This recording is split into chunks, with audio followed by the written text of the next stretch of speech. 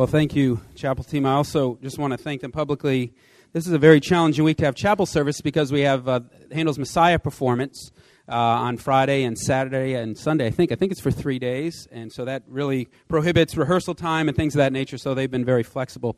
We also have to reschedule the baptism service we had planned for Friday in chapel because of the Messiah. There'll be a lot more things on stage, not only the harpsichord, but other things. So we're going to be doing, the baptism service will be moved to the first week of the spring semester, and United Night of Worship is scheduled to be here that week, and I've already communicated with Zenzo Matoga, and so they're going to center their visit around in that time of worship around the baptisms of, right now, 4 students, and if you'd like to be part of that service, just let us know. It should be a wonderful time of worship together. It sounds awful to say we have to cancel the baptism because of the Messiah. It's theological issue there. But anyway, it's good to have Dr. Roberto Miranda with us. He is pastor of one of Boston's largest congregations, Congregation Lion of Judah, which is known for its diverse congregation and service ministries to minority youth and Latino immigrants. In 1999, the church founded Leon de Judah Higher Education Resource Center. I apologize, Dr. Miranda, for butchering that. Higher Education Resource Center, which serves thousands of Latino and African-American youth in their efforts to enhance their academic performance and entrance into college. Dr. Miranda graduated from Princeton with a degree in Public and International Affairs, later completing a doctorate from Harvard in Spanish American Literature. He is a well-known religious leader and preacher, having preached across Europe and Latin America. And our good friend, Dr. Gabriel Salguero, is the one who recommended Dr. Miranda when I said, who should I get from the area? And you were the first one he mentioned when I spoke to him a couple years ago, so it's good to finally have you here speaking to us. He has 2 daughters. He's been married for I don't have how many years, but I'm sure 31 years, 2 daughters, Sonia and Abigail. And what he really wants you to know is that he has a 4-year-old grandson named Caleb. So will you please welcome Dr. Roberto Miranda.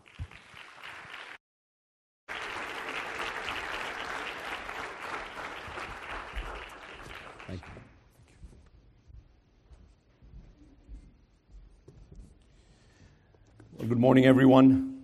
I am so delighted to be here this morning and to have been invited to share the word with you. As I asked the staff here what would be a good topic to discuss with you and hopefully to make some sort of impact on your lives and your spiritual life and so on and so forth, they told me that you have been speaking and reflecting over the year on the issue of unity.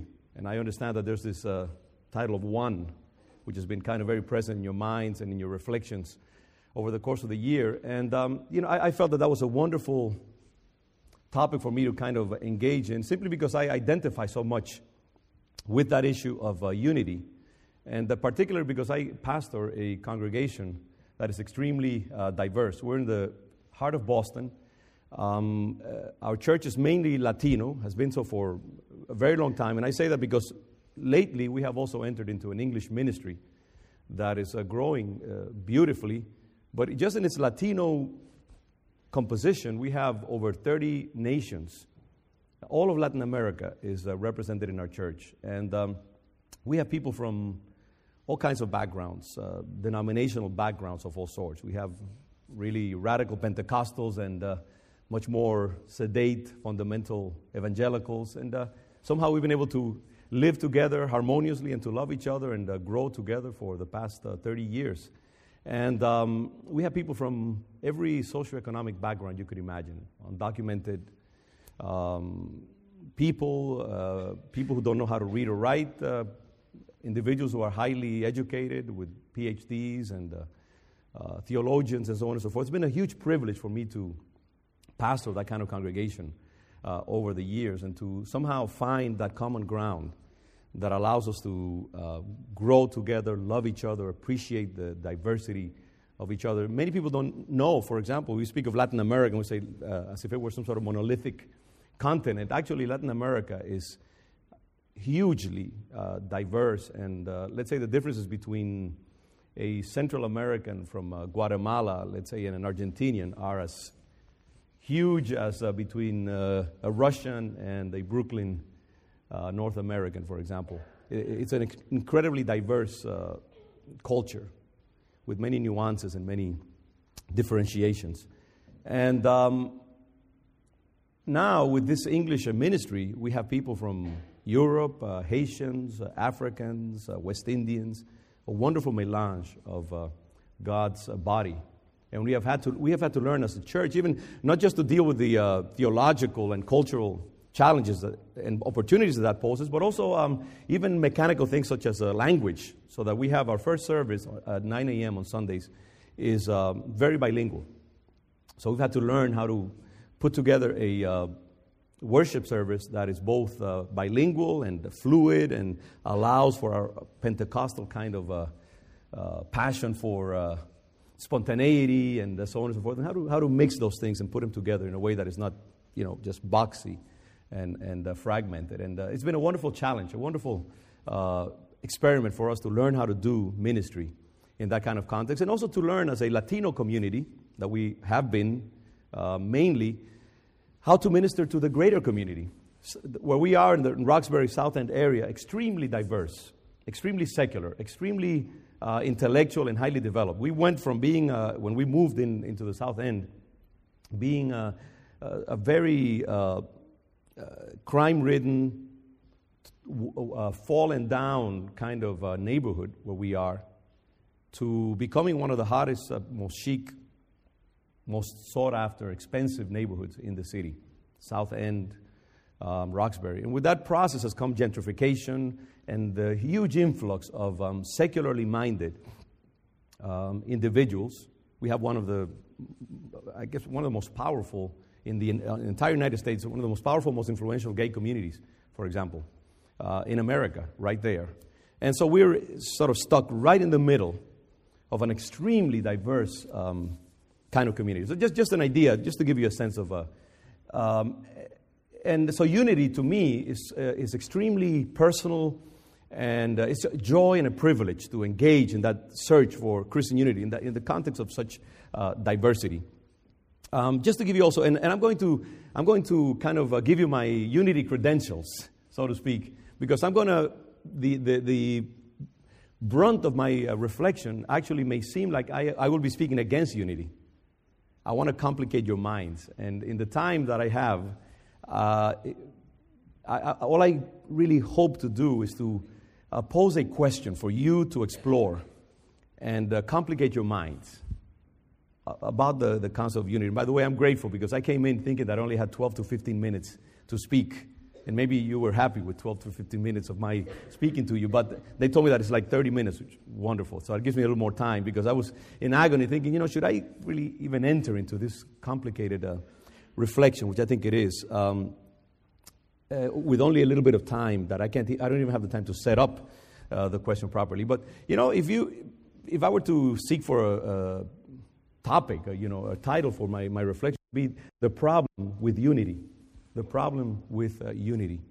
So I want to challenge us to, even while we pursue unity and appreciate it and heed God's call and the call of the Word to unity and respect for diversity and passion for finding the common ground of the Christian faith, I also want to sort of steer you toward also seeing that the unity that the Bible speaks about is not this facile, kind of ethereal,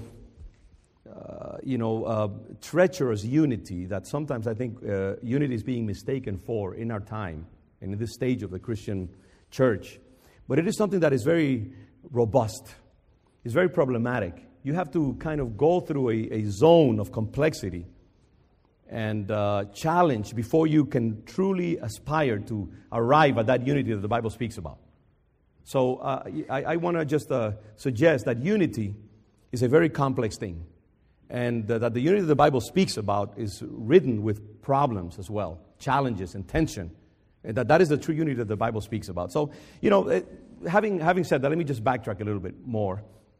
This past 7-10 days have strengthened and exemplified this commitment in my life and in my ministry to unity. And let me just give you a little bit of an example of what I've been doing lately. Just last week, I had a wonderful opportunity to have lunch with the representative of the Catholic Archdiocese of the Archdiocese of Boston, the representative for ecumenical and interdenominational affairs of the Catholic Church. We had lunch and found so much common ground. And out of that conversation emerged a possible project that we want to undertake of pairing 6 to 12 priests with 6 to 12 pastors, Protestant pastors, over the course of a 6-month period to have dialogue with each other and to see what the Lord sort of brings up through that conversation, and to meet at the end of the project and see what we have learned from each other. Because we are so aware of the need for Christians in our time to find common ground, where Christianity is being so beset by all kinds of other forces that are hostile, or at very least skeptical about Christianity. And just yesterday, among other things, I had a wonderful conversation with an Orthodox rabbi who came to visit me with 2 Pentecostal pastors from upstate New York. And we spent 3 wonderful, passionate, engaging hours talking about our faiths. And I tell you, this Orthodox rabbi is so kosher that he was not content with the kosher meal that we went through a lot of trouble to provide. He brought his own meal in a cooler. And not seeking to be offensive, but that's just how seriously he takes his faith and his kosher outlook. And yet we were able to find, a lot of points of in Judaism and in Christianity. And, it is amazing. And yet, even in that conversation, you see a little bit of the problematic nature of it, as he is very interested in discretion and it was almost like a secret kind of meeting, because he's not sure of what his co-religionists may think of this effort. And yet the point is that we're able to find a lot of things to talk about and to engage in, and to see how God is somehow mysteriously moving these 2 faiths, Judaism and Christianity, which are really, they have the same foundation, of course, together. And I think God is doing that. And I think as time goes by and humanity progresses and goes more toward the period that God has for it as its endpoint, I think there will be a call of the Holy Spirit for unity, greater unity, among these Judeo-Christian faiths and its various streams.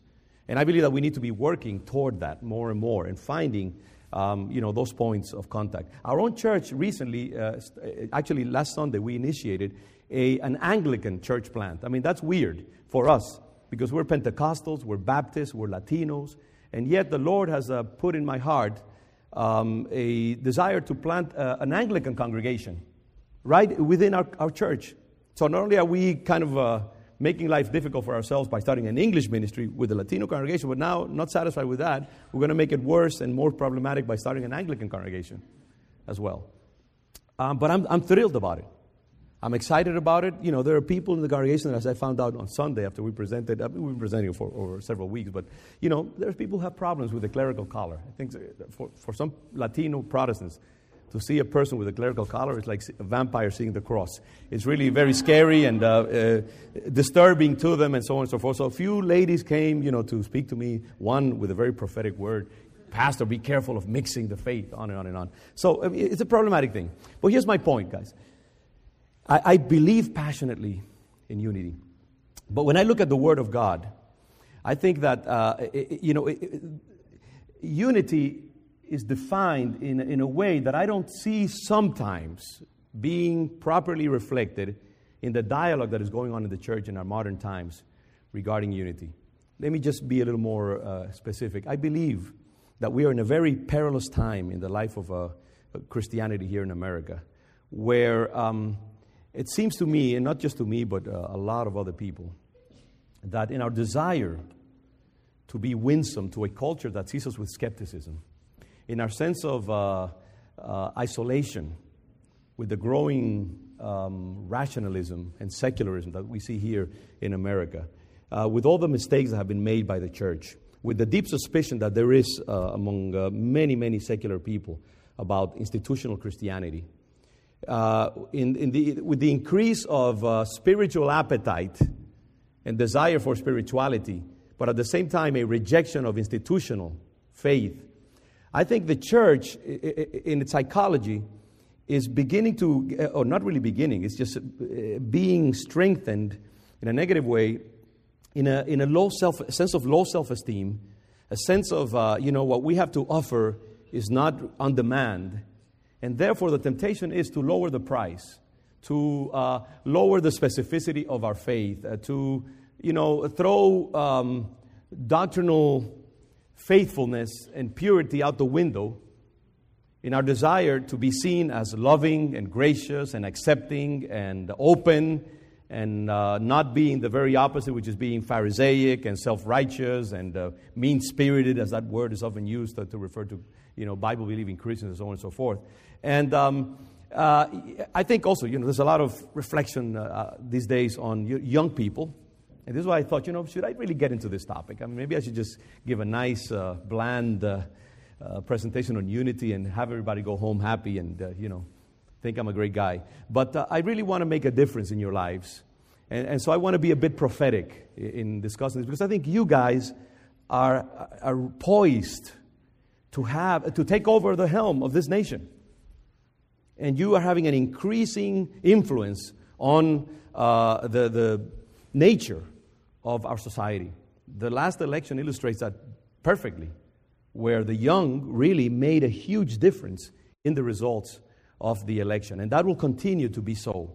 And so my concern as a pastor is that at the very least, our Christian young people who profess to believe in Jesus Christ and the doctrine that is established by the Word of God, that you be truly grounded on a Christian outlook, and that you be consistent in the way that you live out all the aspects of your life, so that your belief in the Word of God and your doctrinal beliefs permeate every aspect of the life that you lead, everything that you do, your relationships, your career, the way you distribute your money, the use of your gifts, the way you relate to the outside world and to the outside culture, the things that you give priority to, the way you see yourself, the way you see eternity and time and space, the way you see science and its claims and Christianity and its claims, the way you see your brethren within the church. All of these different things, they have to be permeated by your Christian beliefs. The way you vote, the moral values that you subscribe to and that guide your life and your behavior. All of these things have to be founded on the teachings of the Word of God. And it's an agonizing thing. It is a painful thing. It is a crucifixion to try to live your life in the light of Christian values in this time where there is this huge temptation for us to say, you know what, doctrine doesn't really matter. What matters is that we be loving, that people come into the church, that they receive Jesus Christ, and then things will take care of themselves. But let's not bring to the fore anything that might alienate people, anything that is so specific that it might create problems with unbelievers and people who are considering the faith.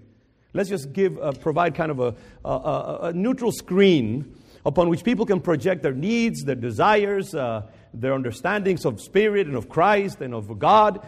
And let us be that virtual background where human beings can project themselves or their culture, and therefore they will come into Christianity. And then somehow God will solve the rest of the problem. But meanwhile, we won't be too specific on doctrine. We will take out anything that is distinctive out of the names of our churches. We will take out any label that sounds too alienating, too exclusive, too defining.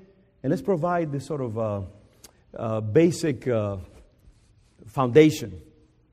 Just like a model, just a kind of generic structure without all the specifics of it. And I think that's a treacherous thing. It's a perilous thing. It's a dangerous thing. It's an anti-Christian thing.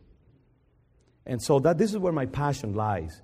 Because when I consider, I understand that Ephesians chapter 4 has been sort of the foundation for much of your time, or you've taken that, because I think it's a powerful text where it speaks about, this is Ephesians 4, 2-6.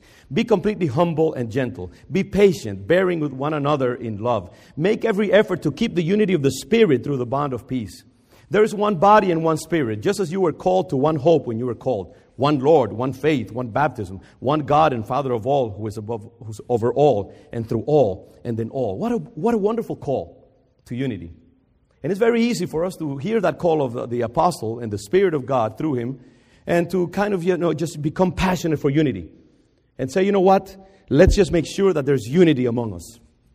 Let's just make sure that the Church of Jesus Christ all over the earth is unified and presents a united body to unbelievers and to the world out there.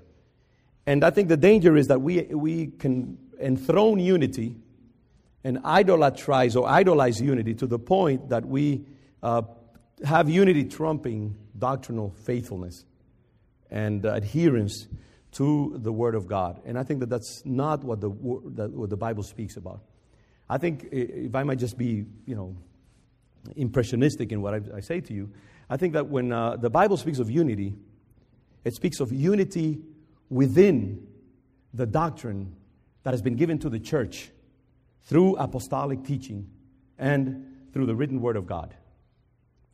Any other kind of unity outside of that framework of faithfulness and obedience and submission to what the Word of God has declared through the teachings of the apostles, the specific word of Jesus Christ as it is established in the Gospels, anything outside of that is not a proper foundation for unity.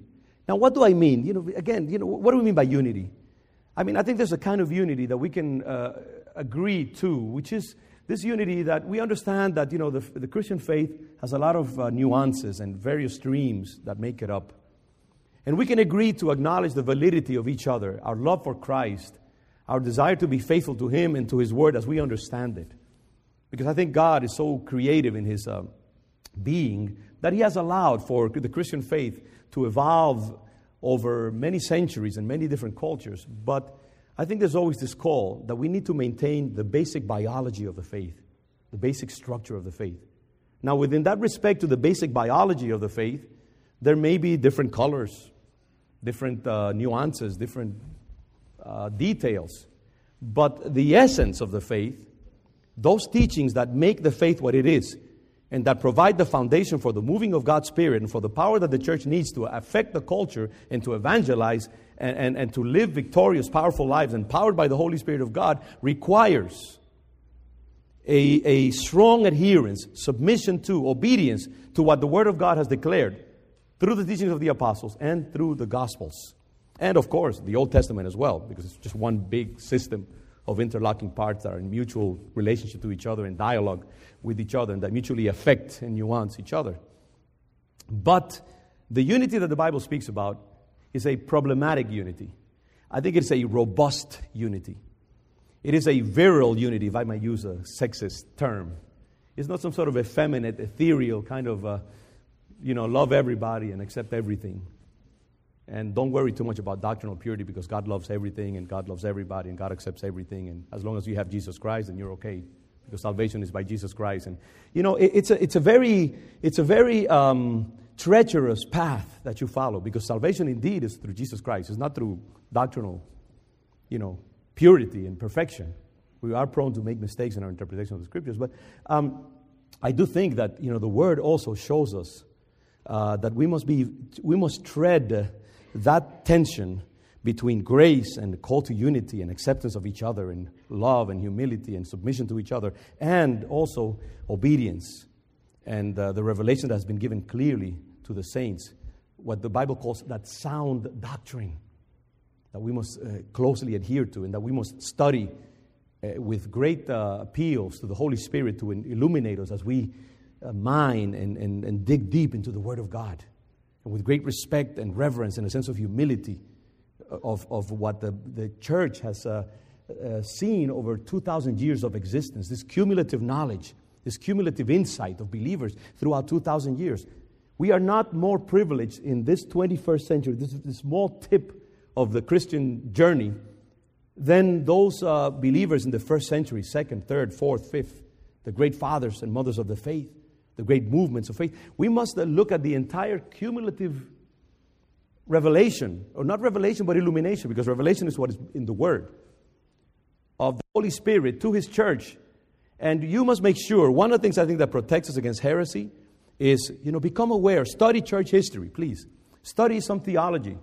Study the reflections and the voices of believers, passionate, illuminated, greatly complex believers throughout centuries of the life of the church. St. Augustine and St. Thomas Aquinas and Martin Luther were not less somehow rational and lucid and understanding of the faith than we are in the 21st century. What makes us think that we're better than they? Just because we have more science and better computers and more iPads and so on? No. They were probably closer to the text and to the Scriptures and to the kind of context in which the Word was given than we are. So we must be respectful of that that flow and those voices that are continually speaking to each other. And of course, they don't trump the Word, what the Word has said. It's always this interplay between the Word that has been revealed to us, the voices of the past, of these great men and women who have wrestled with the Word.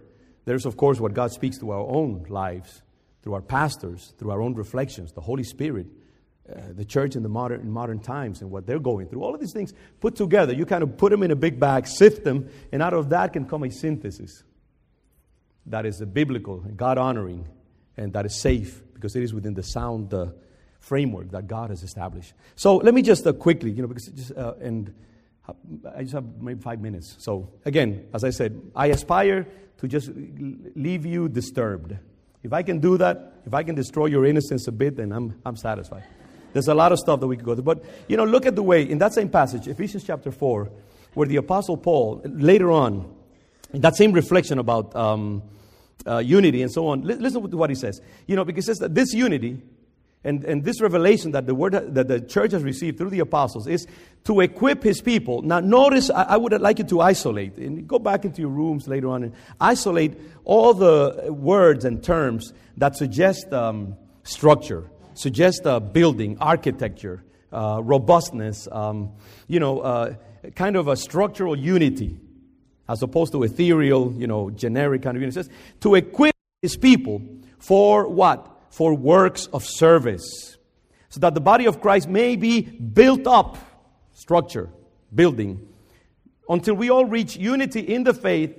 And I think this idea of all reaching is, we have to go through a process. Unity is not something that, let's all celebrate our unity and kind of hug each other and that's it. No, until we all reach through a process, unity in the faith and in the knowledge of the Son of God and become mature. Mature. Attaining, another word of, striving and getting to a point, to the whole measure of the fullness of Christ. Listen to this. It says, verse 14, chapter 4, Ephesians. Then we will no longer be infants, tossed back and forth by the waves. Who can evangelize this incredibly complex culture? Mature people, mature believers. Believers who have gone through a process of crucifixion and wrestling with Christ and with His Word, His claims, His calling, our own appetites and so on. After you have wrestled with all of that and stayed tethered to the revelation of the Word, then you're mature enough to disciple, to evangelize. It says, so that you're not blown here and there by every wind of teaching and by the cunning and craftiness of people in their deceitful scheming.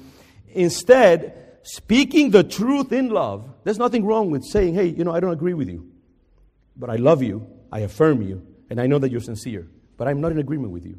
And we can walk together this great zone of Christian faith, but I'm choosing a different path here. And there are points where we will diverge. And God bless you. And I hope that He illuminates you, but I'm going to stand where I believe. So it says, speaking the truth in love, we will grow to become in every respect the mature body of Him who is the head, that is Christ. From Him, the whole body, joined and held together by every supporting ligament. Listen to these words of, strength and grabbing onto things and keeping them united. Grows and builds itself up in love as each part does its work. So you see, in many texts, I suggest that you look these texts of unity up over and over again. There's this, be careful. I think, why do I take the risk of engaging in this very complex topic and leaving you perhaps, a little bit disturbed, maybe even hostile, who knows?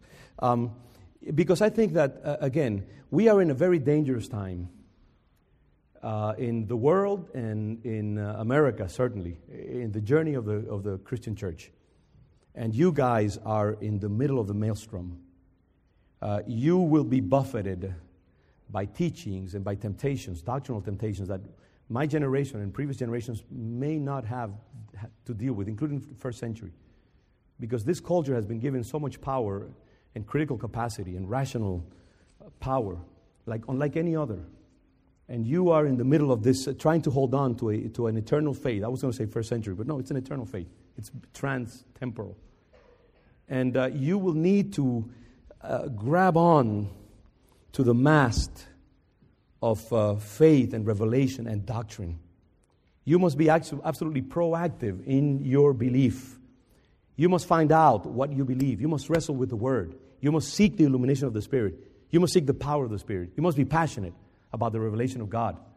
You must be willing to be crucified and to die for your faith. You must be willing to drink a little bit of that cup of martyrdom every day as you see yourself perhaps not being in full community with people that you appreciate, who you love, and whose respect and liking you would absolutely die for.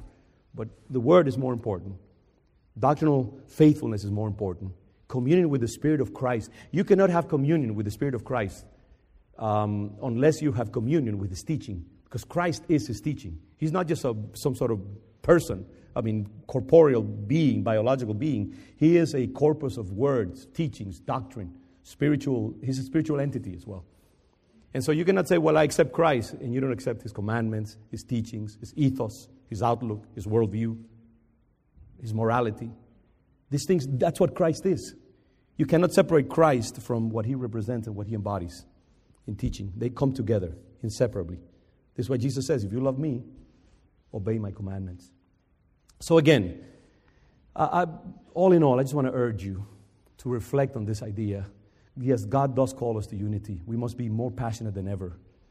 Where the body of Christ is being so fragmented by all nuances that our critical powers precisely create. We must find those common grounds and seek to work together. We must be respectful of each other. We must acknowledge each other's legitimacy. But at the same time, we must also be aware of what I believe, what I stand, what the Holy Spirit has given to me, what I believe the faith says to me. I will not negotiate with the Word. The Word compels me. The Word establishes its authority over me. I do not judge the Word. The Word judges me. And our love for unity and compassion and grace and respect for diversity must always take place within that straitjacket of doctrinal faithfulness. So I bless you in the name of Jesus Christ. You are precious. You are absolutely important right now in this stage of the church's journey. And I pray that the Holy Spirit will energize you, strengthen you, root you in His revelation. And allow me to pray just briefly. Father, I thank you for this opportunity to address my brothers and sisters. I bless this beautiful body of believers. I thank you for the huge gifting that they represent. I declare the power, the conviction, the courage of your Holy Spirit, the illumination of your Holy Spirit on their lives, the faculty of this great institution, the spiritual outlook that they possess. And I pray that they will be prospered in everything that they seek to do for your kingdom. May your word establish itself deeply within our sensibility right now, Father. May the teaching that has been received, if it is of you, and to the degree that it is of you, may it be rooted deeply in their hearts, in our spirits, and continue to reverberate every day of our lives.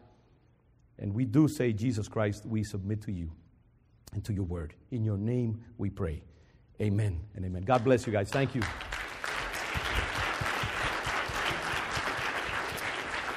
Dr. Miranda will be available to speak to you if you'd like to have a conversation with him. Go in peace. You are dismissed. Have a wonderful week.